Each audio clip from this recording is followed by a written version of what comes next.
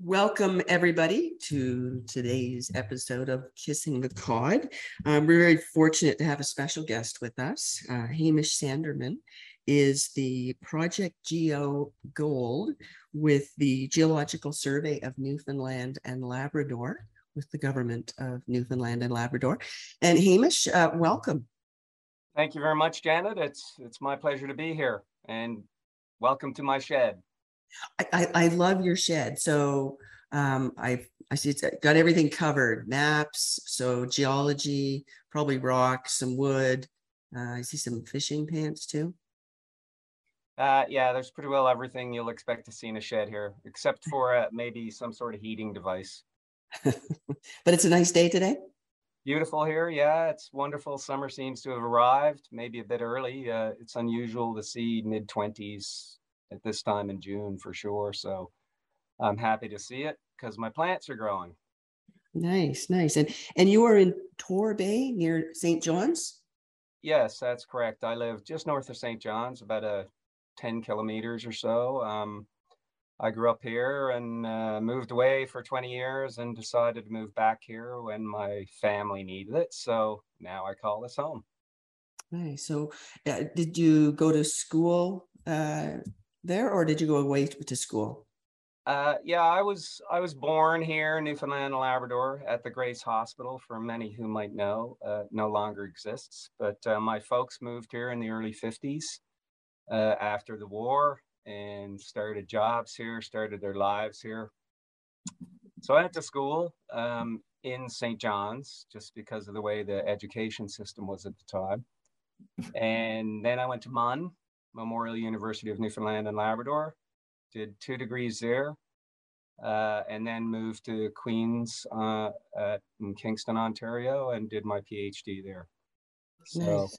that's kind of my educational history anyway. So I moved away from Newfoundland in the late 80s and returned in the late 2000s. So when were you at Queen's? What years? From 89 to about 96. Okay. I took the maximum for my PhD because I really enjoyed being a student, I guess, and many people do. And also, you probably remember well, the early 90s were pretty slow for jobs in geology in particular, and certainly in university settings, very, very slow. So yeah, I stayed there until I got offered a job at the Geological Survey of Canada in late 96, 97, and that's when I started doing where my career moved on, I guess, and started doing more regional mapping and regional geochemistry at very, very broad scales for the survey. And where was that located? Well, initially it was in what they call the Western Churchill province in west of Hudson Bay, looking at the Hearn and Chesterfield domains there, and the Ray Block and the Greenstone belts and their metal endowments, the geochemistry of the host rocks and the ages of the host rocks. So I did spend a bit of time at the Meliodine camp, which is now Agnico Eagles, and I didn't get to Meadowbank, but I was north of there on the Committee Bay belt, which is also a very exciting gold exploration area there, as well as diamonds. And you can see that's on my ball cap. That's what I used to do as well, looking at diamonds and mantle-derived rocks. That was my subsequent job, however, at it used to be called Indian and Northern Affairs Canada, but I worked with the Northwest Territories Geoscience Office there for 3 years, and I also worked in Nunavut in Iqaluit for 3 years at the Canada Nunavut Geoscience Office. So I've seen lots of northern Canadian rocks in the shield areas, gold endowed areas, granitoids. Spent a bit of time at Hope Bay as well, which Agnico Eagle recently purchased a couple of years ago. So yeah, I've seen quite a bit of the Arctic, and it took me a while, but I moved back to Newfoundland and Labrador, which is where my heart probably always was, and where I'm now based, and very fascinated to be involved in this very exciting sort of gold rush here in Newfoundland and Labrador. So you and I took a bit of we have some common ground. I went to Queen's University as well. I graduated before you were there for your PhD, but I kind of took an alternate path after school as well, and decided to go up to the Yukon and pay off my student loan, and summarily forgot to leave. But I lived in a town called Faro, which was a lead zinc mine in the middle of the Yukon, and about 2/3 of the population was from Newfoundland, and it was a great place to live.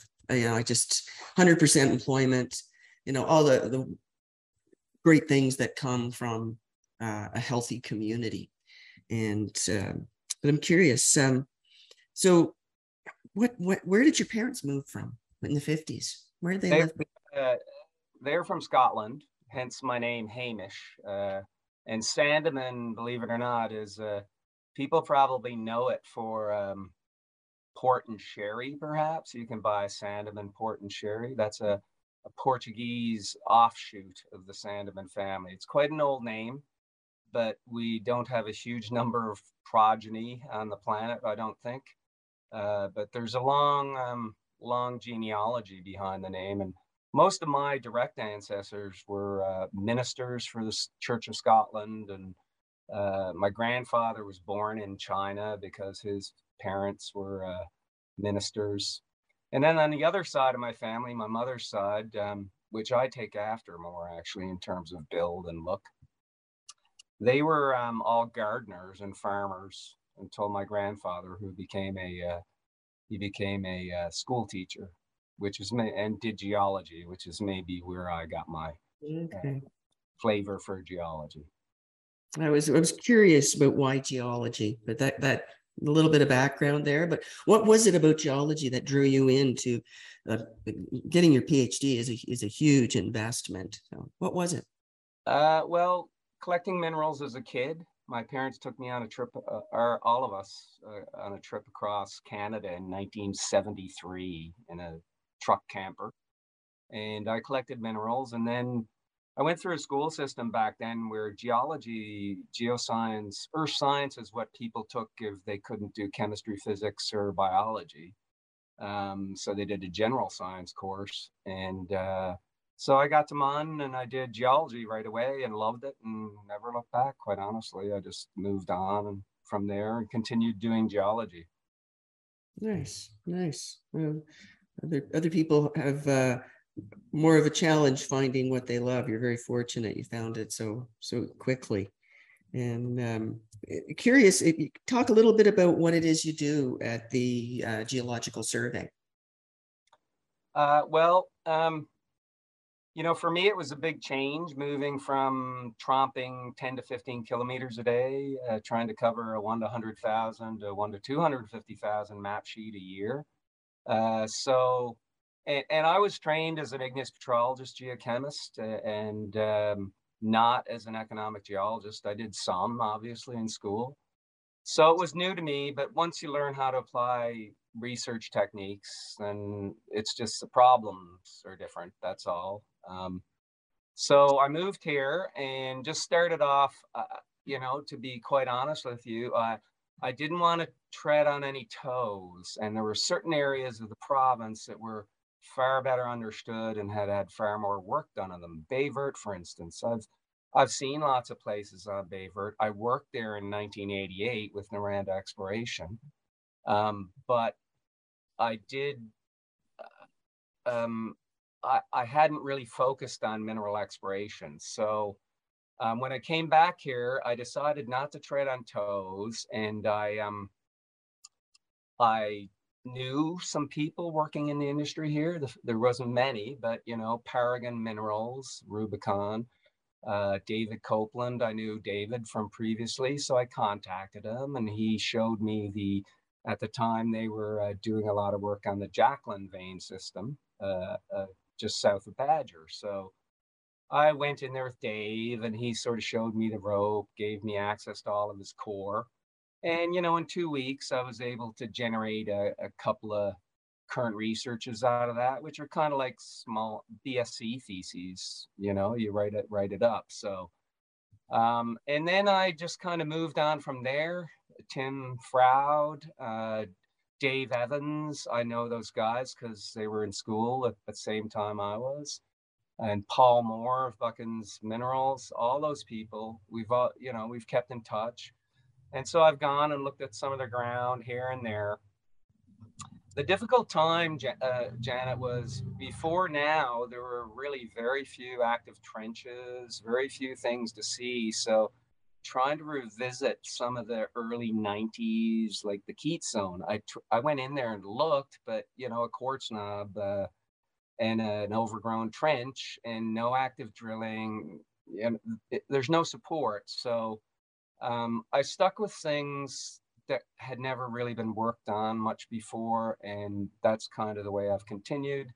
And at the same time, seeking to further my knowledge of the whole geotectonic setting of the island of Newfoundland, and trying to read things, examine what questions are not fully answered or need to be readdressed. That's how I've been spending my time, basically. That's what my job is, in my eyes at least. Writing reports, yes, and seeing things, but at the same time trying to increase our knowledge and trying to disseminate it to the public as best we can. So, and I want to be clear, because sometimes people shorten Newfoundland and Labrador to Newfoundland. So if I do, I apologize. Now, you work both places, or are you more focused on the island?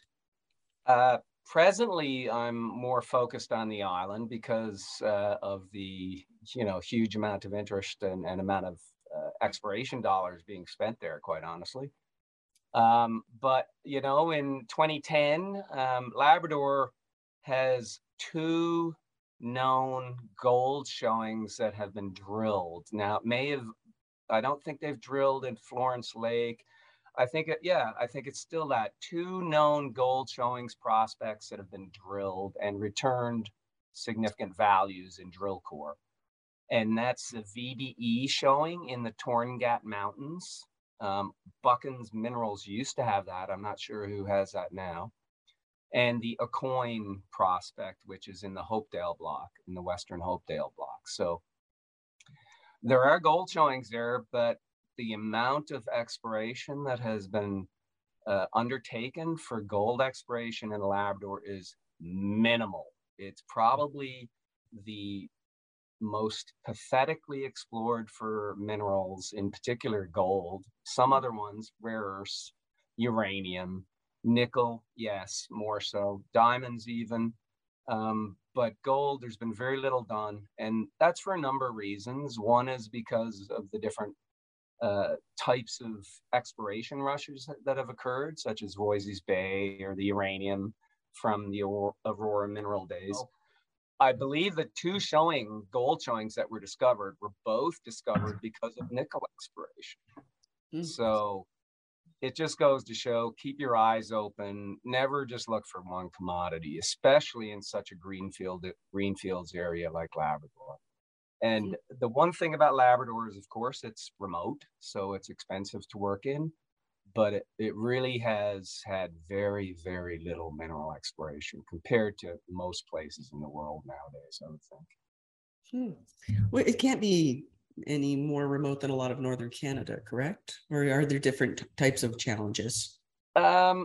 Well, one of the challenges is the coastal nature. Like Labrador is largely coastal, except for Western Labrador. And you do get a lot of fog. If you get a lot of low systems coming through just south of Labrador, you get all of the cold northeast wind blowing in, creating fog.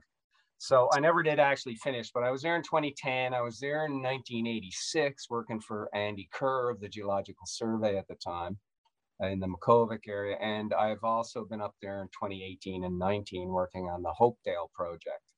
So yeah, I've been there, I've seen the rocks, and there's lots of really excellent mineral potential of many different types there. But Labrador is a challenge because of the coastal nature. Depending on the weather, you can get stuck in places for a week. But it's also expensive because everything comes in on barges or fresh produce on planes. And it's part of the difficulty of working in remote areas. In a way, coastal Labrador is a lot like Nunavut, a lot of the northern communities in Nunavut. So things are more expensive, your season's shorter, et cetera, et cetera. Okay. Let's talk about what's going on the island of Newfoundland. I don't know where to start with this because it kind of goes in two phases of where we are in the brush right now. So maybe, just from a high level, what's going on there? Well, we went from 2018, 2016 really was where it really started to pick up. And that's when Sean Ryan started to acquire some ground, both in Newfoundland and Labrador. And a number of companies picked things up. Some had moderate success, others dropped it. But really, it wasn't until 2018, when the Queensway action started to happen, and then the Kingsway, that things really, really picked up. And you just need to look at the claim stake map between 2016 and now, and you can see the huge difference there. Sean, actually, he was the first guy there, and we had a few majors looking at Marathon around then as well. But Sean came in, we had long chats, and I've had numerous long chats with him on the phone since then. And, all just him floating ideas off me and me saying, yeah, as far as I know, there's a fault there, and et cetera. He's a brilliant guy. But anyway, he started it, and then we had a few companies come in, they came and left, and then the Queensway action started to happen. And then things started to pick up. And of course, Moosehead, Tim and those guys, 2018, they were already kind of had that property, and that just motivated them more, and all those great results started coming out. And now there's, I don't know how many, Janet, you probably know better than me, 60, 70 companies looking for gold in central Newfoundland. Plus, there's other things starting to pick up as well. So that's positive for Newfoundland and Labrador. And so for me, I'll put it into perspective. From 2009 to 2018, I visited maybe 5 exploration camps over that time. So that, I went and looked at trenches when they weren't there, but I had 5 invites and collaborative meetings.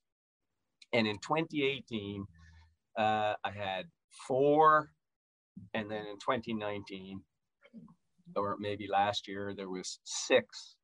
So, it's been a real boon for me, because being able to see new drill core in places where I scratched my head looking at a bog covered surface, and seeing trenches, it's wonderful, because if you don't see those things at the surface before you see the drill core, you don't understand the third dimension very well. And so it's been a real boon, and I hope it continues, certainly for the province, as well as for continued success and wealth, and also for me to keep being involved, for sure.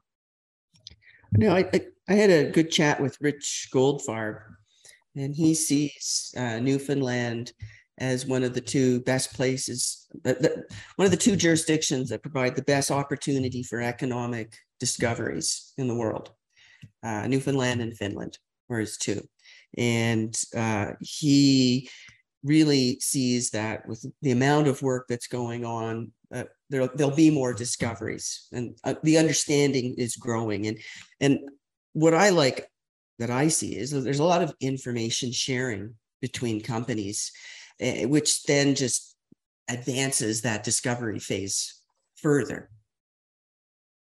Yeah, I totally agree. And, that's why I like doing, I was glad I could do this sort of thing. And I like being able to sit in on your Newfoundland.gold meetings, and even some of these 6IX things that you see on the web. I saw the Greenfields Discoveries thing with 3 of the Newfoundland-based companies. I thought that was great.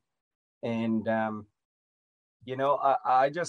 think I obviously, I don't have a forward-looking statement thing to flash in front of you, but I've been looking at these rocks and scratching my head, especially, Marathon Gold. They've been just diligently plugging away for a decade plus there. You just need to look around other places all over the planet. Take Sabina Gold and Silver in the Back River project in Nunavut. I mean, those guys Bruce McLeod and that group have been at that for 20 years plus. And finally, it looks like they might have a mine on the go, right? So gold mining, finding mines and bringing them to operation is a really slow and arduous process. But some of the exciting news we're seeing here now, and some of the really huge amounts of drill core that are being drilled, 400 kilometers of drill core, right? Think of that.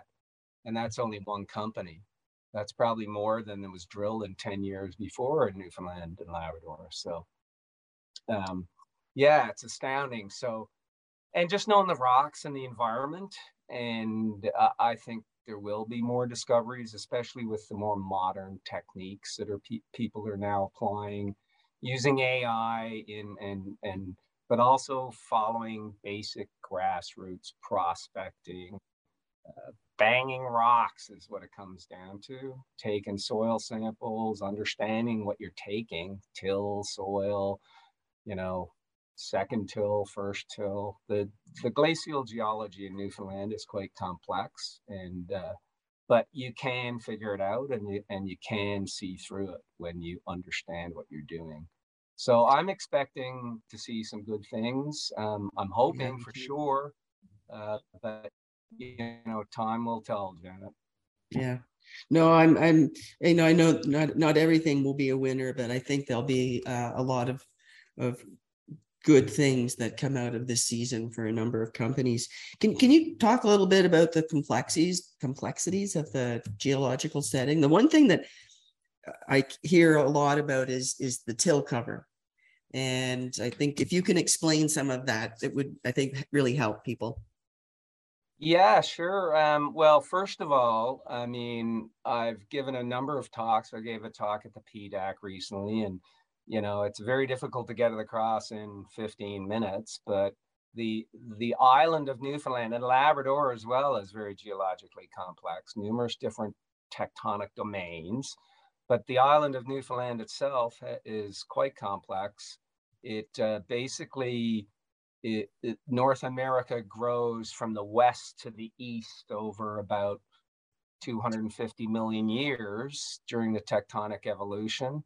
And there are little blocks all thrown together, but those blocks are all moved around as time goes by. So it's a movement along those blocks that create the places where gold-bearing fluids and also other metal-bearing fluids can come up and mineralize the rocks. So tectonically, Newfoundland is very complex in terms of the bedrock. But yeah, the superficial geology, and really, I'm not a superficial geologist, but I work with Heather Campbell, who's an excellent superficial geologist, and Jennifer Worgan, and these guys understand it better than me.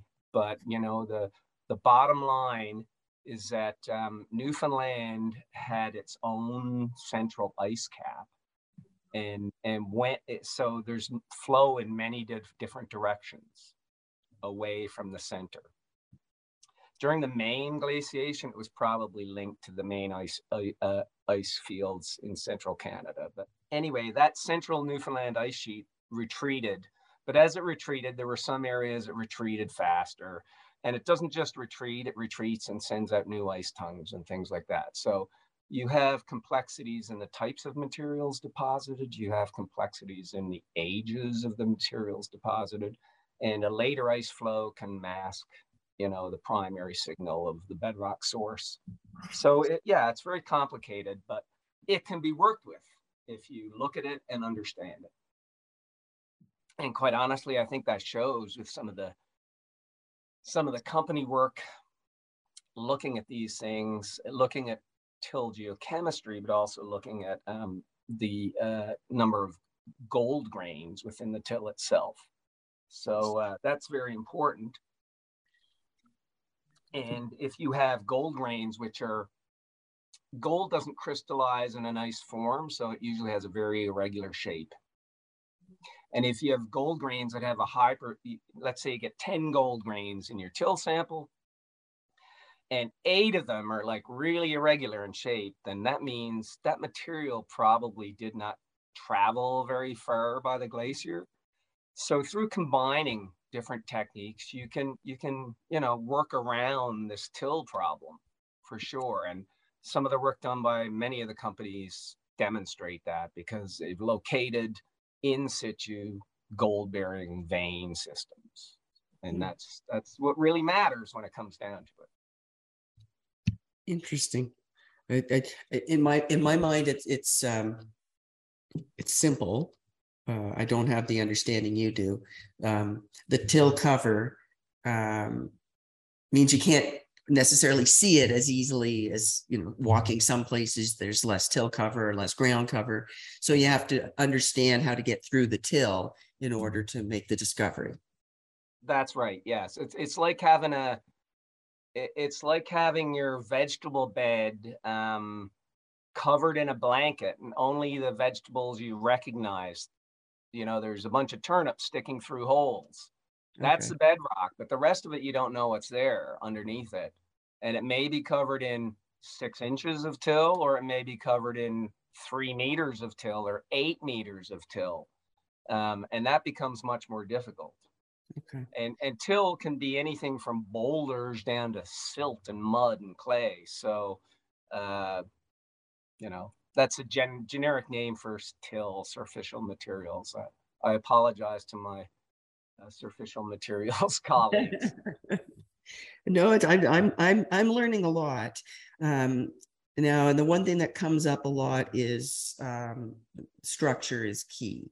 So there's a number of, and I am not a geologist, so I speak in layman terms, but there's a number of structures through the island.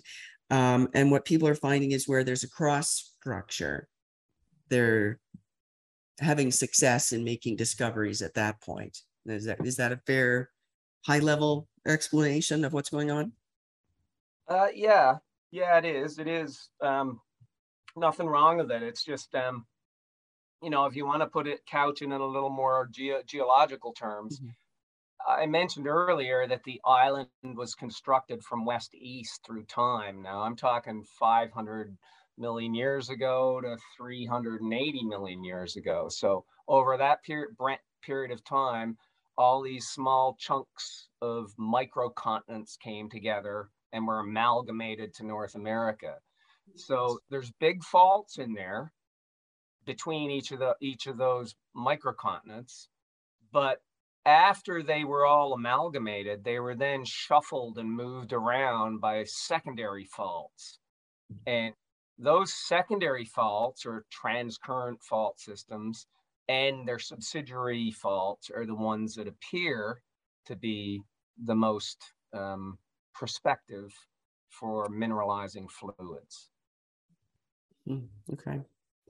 When I like looking at a map of the island, and then you see the lakes, and then the lake takes a 90-degree turn. And simplistically, I look at that and go, well, what made it turn, right? And then that's what you're talking about, what's going on below, correct? Yeah, that's right. Because faults are usually where you want to find information to figure out how one block is moving against another. But you almost never see faults, because faults are made up of, if it's near the surface or the upper crust, faults are commonly this gougy, clay-rich, ugly material which will weather extremely quickly.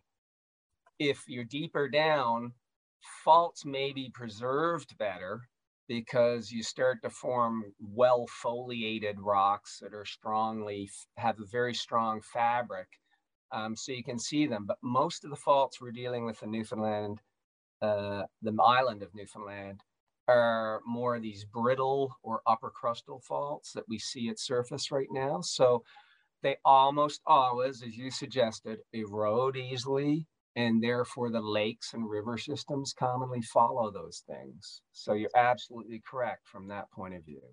And the same thing applies to cross faults. Not always, but commonly you can see linear topographic features. If you have Landsat or LiDAR in particular, you can quite easily see some of these later cross-cutting features. Now, there's different eras for mineralization too, correct? Like if Queensway is experiencing very high-grade nuggety gold, which gets everybody excited. But it's very complex and takes a lot of drilling. And Valentine Lake is a lower grade gold, but it's very steady and less intense drilling in order to build up a resource and understand what's going on. So different mineralized eras? There's definitely, there's a number. What you're getting at, I think, Janet, is the really exciting ones are the high grade gold vein system ones, and that's Queensway, Kingsway, Prospector metals at Titan showing up there. A number of them are like that. But there are also some excellent targets, and in fact, the Pine Cove mine that's been operating for 10 years plus on the Bayburt Peninsula is a low grade, more dispersed deposit. They've employed hundreds of people for 10 years mining this, and they've been very successful. And they now have a number of other lower grade, large bulk tonnage, I guess would be the term, deposits. And Valentine Lake is kind of a cross really between the two, the number of deposits there. There are lower grade wide intercepts, but there are also narrow high grade vein systems as well. So it's kind of a balance. There are no really broad veins at Valentine Lake that I've seen, but they have kind of a good balance of both. And they have a number of deposits, so of different slightly different tenors and grades, but I mean, it's along, gosh, I don't know, 30 kilometer strike length or something now. So they have open ground to the north of there that they've barely explored. So there's two different types that people are looking for, and there can be things in between as well. And like I say, Valentine Lake's kind of in between. There are other deposits that have resources that are, being expanded as we talk. For instance, Magna Terra, the APSI zone in the Great Northern Project on the west coast near Soft's Arm.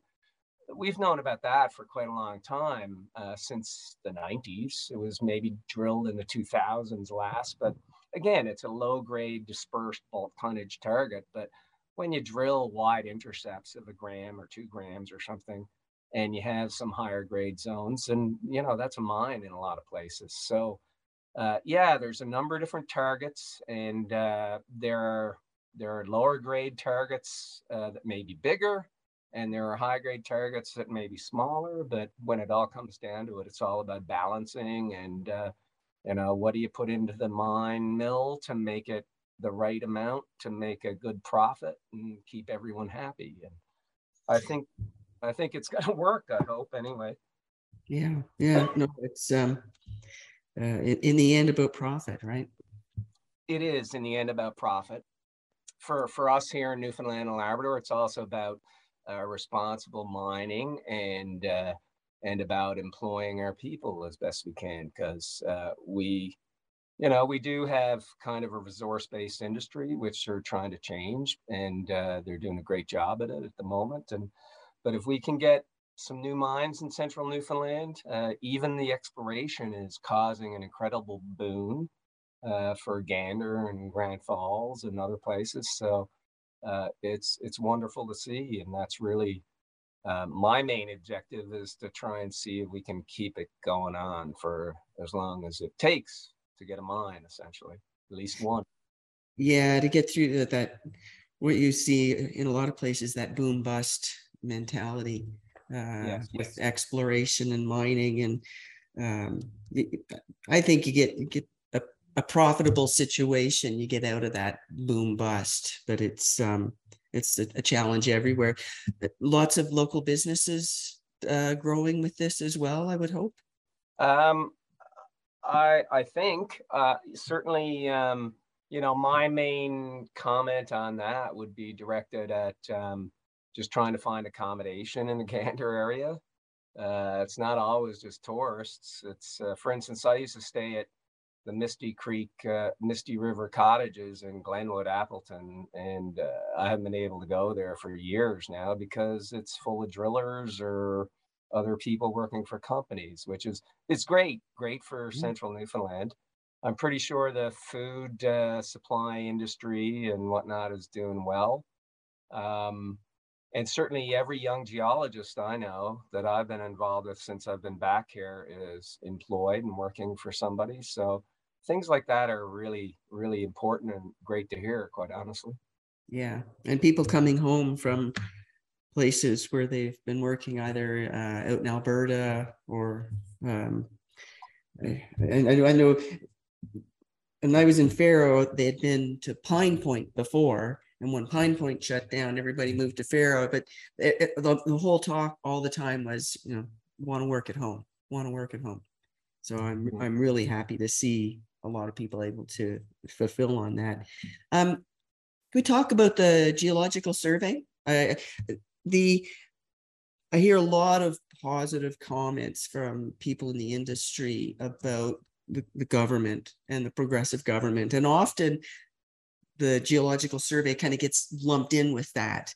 But I think it's important to talk a little bit about the work you collectively, your team there is doing, because at a time when many governments were cutting budgets, there were changes made at the Geological Survey to improve services that I think really help support the exploration boom that you're seeing now. I've heard compliments about the amount of information that's out there, the online staking. So, can you talk a little bit about that? Sure. I mean, I was not here when the Geo Atlas, that's really what you're talking about. That's the Geo Atlas for the province of Newfoundland and Labrador was developed a while ago, but it was developed by the Geological Survey of Newfoundland and Labrador. And we maintain that still, and we add assessment report information whenever it becomes publicly available. Any new maps, any new geoscience information that we generate is available through the website. It's linked to the GSC, the Geological Survey of Canada, as well, so you can get a lot of their things through our website. And we also get from mineral development and mineral lands, which are the more regulatory aspect of, exploration. We get from them the sort of claims layers and things like that. So the survey does all the maintaining, and we try and populate it as best we can with, like I say, with the resources we have available. So that's what the survey does. And to make it clear, we go out and we do regional till surveys, we do detailed till surveys, we do specific studies on ice flow directions and the materials deposited associated with individual periods of ice flow and times of ice flow. We do bedrock studies, bedrock mapping. We do mineral deposits investigations on numerous different commodities.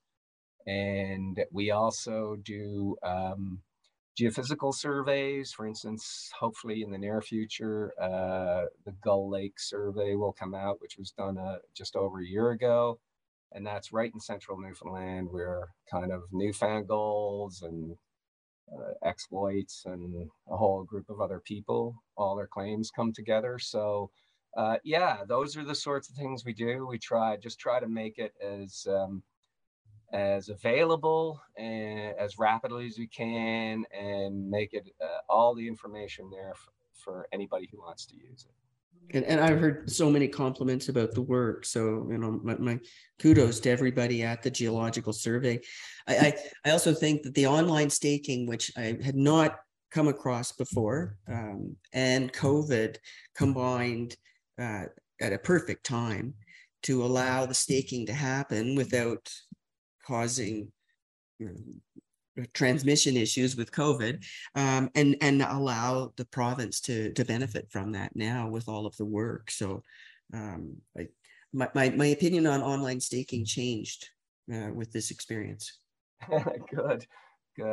All I remember, like, I have little to do with that, Janet, but I remember working in Nunavut and walking to my office past the mining recorder's office, and it's minus 25, and there are people in down snow bags sitting outside the office all night just to get the prospecting permit for that piece of ground. And I was like, oh my God, there must be an easier way to do this. Freezing.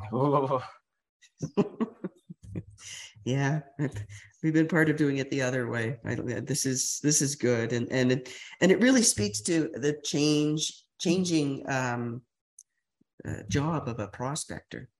I think there's this, people have this uneducated view of a prospector as somebody with a rock hammer and out hitting the ground, which is a part of it, but there's a whole scientific approach that these people are taking. And having spoken with a number of them, they're using all these tools in order to target in.